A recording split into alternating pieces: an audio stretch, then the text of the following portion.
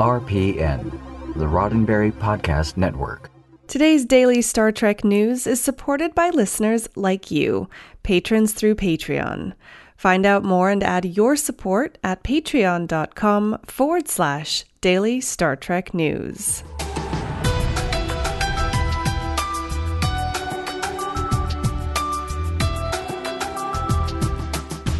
Hello and welcome to your daily Star Trek news from the Roddenberry Podcast Network. I'm Allison Pitt, and today is Tuesday, June 18th, 2019. On today's show, Gersha Phillips reveals why Mirror Georgiou wears so much leather. Hallmark reveals their convention-exclusive Star Trek ornament for this year, and J.J. Abrams nears a deal that will see him leave Paramount. All this plus the week's Trek trivia coming up next. Emmy nomination voting has started, but that doesn't mean that some of the creatives behind Star Trek Discovery have stopped making the rounds. AwardsDaily.com interviewed Discovery's costume designer Gersha Phillips recently, and while we've heard from Phillips before, there were a couple new nuggets worth telling you about. When asked whether she had gone back to Star Trek The Next Generation for Klingon couture inspiration, she confirmed that she looked at their costumes and some earlier pieces. She also revealed that she found a company that she calls her Klingon store and said, "I borrow their pieces and we work them into what we're already doing. I feel like L'Rell's collar or the cape comes from them. We took it and made it drop all the way to the floor. We used their same wiring technique and used a different leather to make it." She went on to describe how they used sequins, lace, and a paint treatment to give the piece an alien feel. They used similar techniques on other pieces too. Phillips said of the coat that L'Rell wears in the Call Me Mother scene, "That coat is a great coat. It's from my Klingon store. We did a few tweaks to it. There's that amazing shot where you come in and go over her head. It was such a great look." Phillips also explained some of the former Empress Georgiou's dress sense. When Awards Daily mentioned how much leather Michelle Yeoh wore in Discovery's second season, Phillips responded, "As the Emperor, that's how we introduced her in the Mirror universe. I feel it's almost her armor. The idea of the Terran is they were always ready for a throwdown at any time, and you see that when Burnham tries to kill her in the elevator. I think they're always ready for a battle." Good luck to Gersha Phillips and, of course, the rest of the Star Trek Discovery team. Emmy nomination voting closes next Monday, June 24th. Hardcore Star Trek collectors will want to make sure they've got their convention tickets at the ready. 2.5 months after Hallmark revealed their 2019 keepsake ornament lineup, they finally announced convention-exclusive ornaments across their range of licensed properties.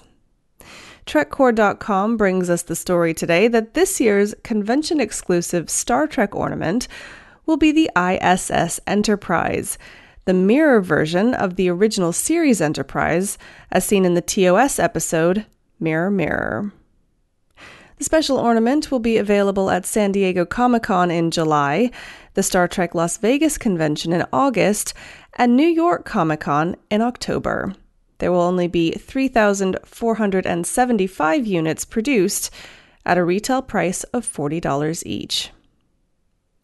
TrekCore also noted that a customer help page on the Hallmark website implies some extra functionality with your special ornament. Quoting TrekCore, "While not specifically mentioned in today's announcement, it is likely that the ornament may feature audio from Mirror Mirror as part of its functionality, but we'll confirm once we have a unit in hand." The Hallmark help page, for its part, says that it plays memorable moments from the Mirror Mirror episode. It looks like we're nearing the end of an era at Paramount Pictures. J.J. Abrams and his Bad Robot production company are said to be nearing a deal for a new partnership with Warner Media, according to The Hollywood Reporter. Sources say the deal, which could include orders to create and develop both film and television products, could be valued at around $500 million. That would put the deal at one of the most, if not the most, lucrative production deals in Hollywood history. Other recent mind-boggling contracts have been from Warner Brothers TV and Greg Berlanti at $400 million, Netflix and Ryan Murphy for $300 million, and Netflix and Shonda Rhimes for a paltry $100 million. Bad Robot was the production company behind all three of the Kelvin Timeline Star Trek films, and Abrams himself directed Star Trek and Star Trek Into Darkness. Technically speaking, Bad Robot still has a contract with Paramount through the spring of 2020, but according to the Hollywood Reporter piece, sources say the process of moving Bad Robot's feature film deal over from Viacom-owned Paramount Pictures has already begun. They hasten to add, however, representatives for Warner Media and Bad Robot declined to comment. What does this mean for Star Trek? Well, possibly nothing. Or possibly something. We really don't know. As TrekMovie.com noted back in January, it's possible Bad Robot could work with Paramount even after a new mega deal is done, as it has done with Disney on 2 Star Wars films, or the studio can continue with new producers. This news comes amid already swirling rumors about a possible CBS and Viacom merger that could potentially see the Star Trek IP reunited. For now, there are very little concrete details and a lot of uncertainty about how the film side of Star Trek will boldly go into the future. Up next, it's Trek Trivia Tuesday, but first, a word from me. I told you at the top of the show that Daily Star Trek News is supported by listeners like you, patrons through Patreon. Thanks to them, I've covered my costs for this month. So what's next? Well, my goal for the month of June isn't monetary. My goal this month is simply to reach more listeners. So if you know someone who would like some trivia or history or what Star Trek events are on, or maybe they just want the news, please send them a note telling them about this show, Daily Star Trek News. Let's make the Daily Star Trek News family even bigger. Of course, if you would like to make a financial contribution as well, you can do that too. The address is patreon.com/Daily Star Trek News. That's patreon.com/Daily Star Trek News. And a big thanks to you for supporting this show.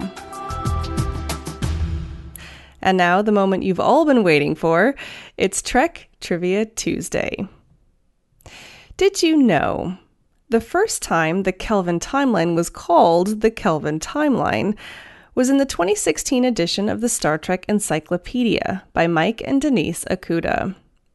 According to John Van Sitters, the vice president of Star Trek brand development at CBS, it was arrived at after internal discussion with Team Akuda for the encyclopedia, and if memory serves, I then relayed to the Star Trek Online team for their needs prior to publication date. One of the earliest online mentions of the Kelvin timeline was in a tweet by Star Trek Online's Al Captain Gecko Rivera, who said back in June of 2016, FYI, Kelvin timeline is the official name for that universe timeline, according to CBS. At the time, Star Trek Online was about to launch a featured episode that would take players from the Prime timeline into the timeline of the Abrams reboot films. So now, a trivia question for you.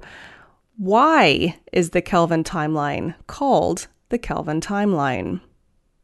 Find out on Friday's episode of Daily Star Trek News. Now, just before I leave you today, I want to remind you that both Priority 1 and Mission Log will be broadcasting live this evening. 2 shows, both a little different. Priority 1 broadcasts live the recording of the show that you'll hear when it comes out on Friday. Get behind-the-scenes gossip and all the flubs, and hang out in the chat room.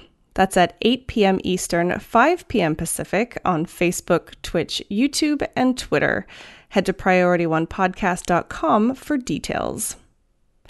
Then at 10 p.m. Eastern, 7 p.m. Pacific, it's Mission Log Live. In this special live show, Ken Ray and John Champion discuss Trek topics with a special guest, and they're taking your calls so you can be part of the discussion too. Head to facebook.com/missionlogpod for more.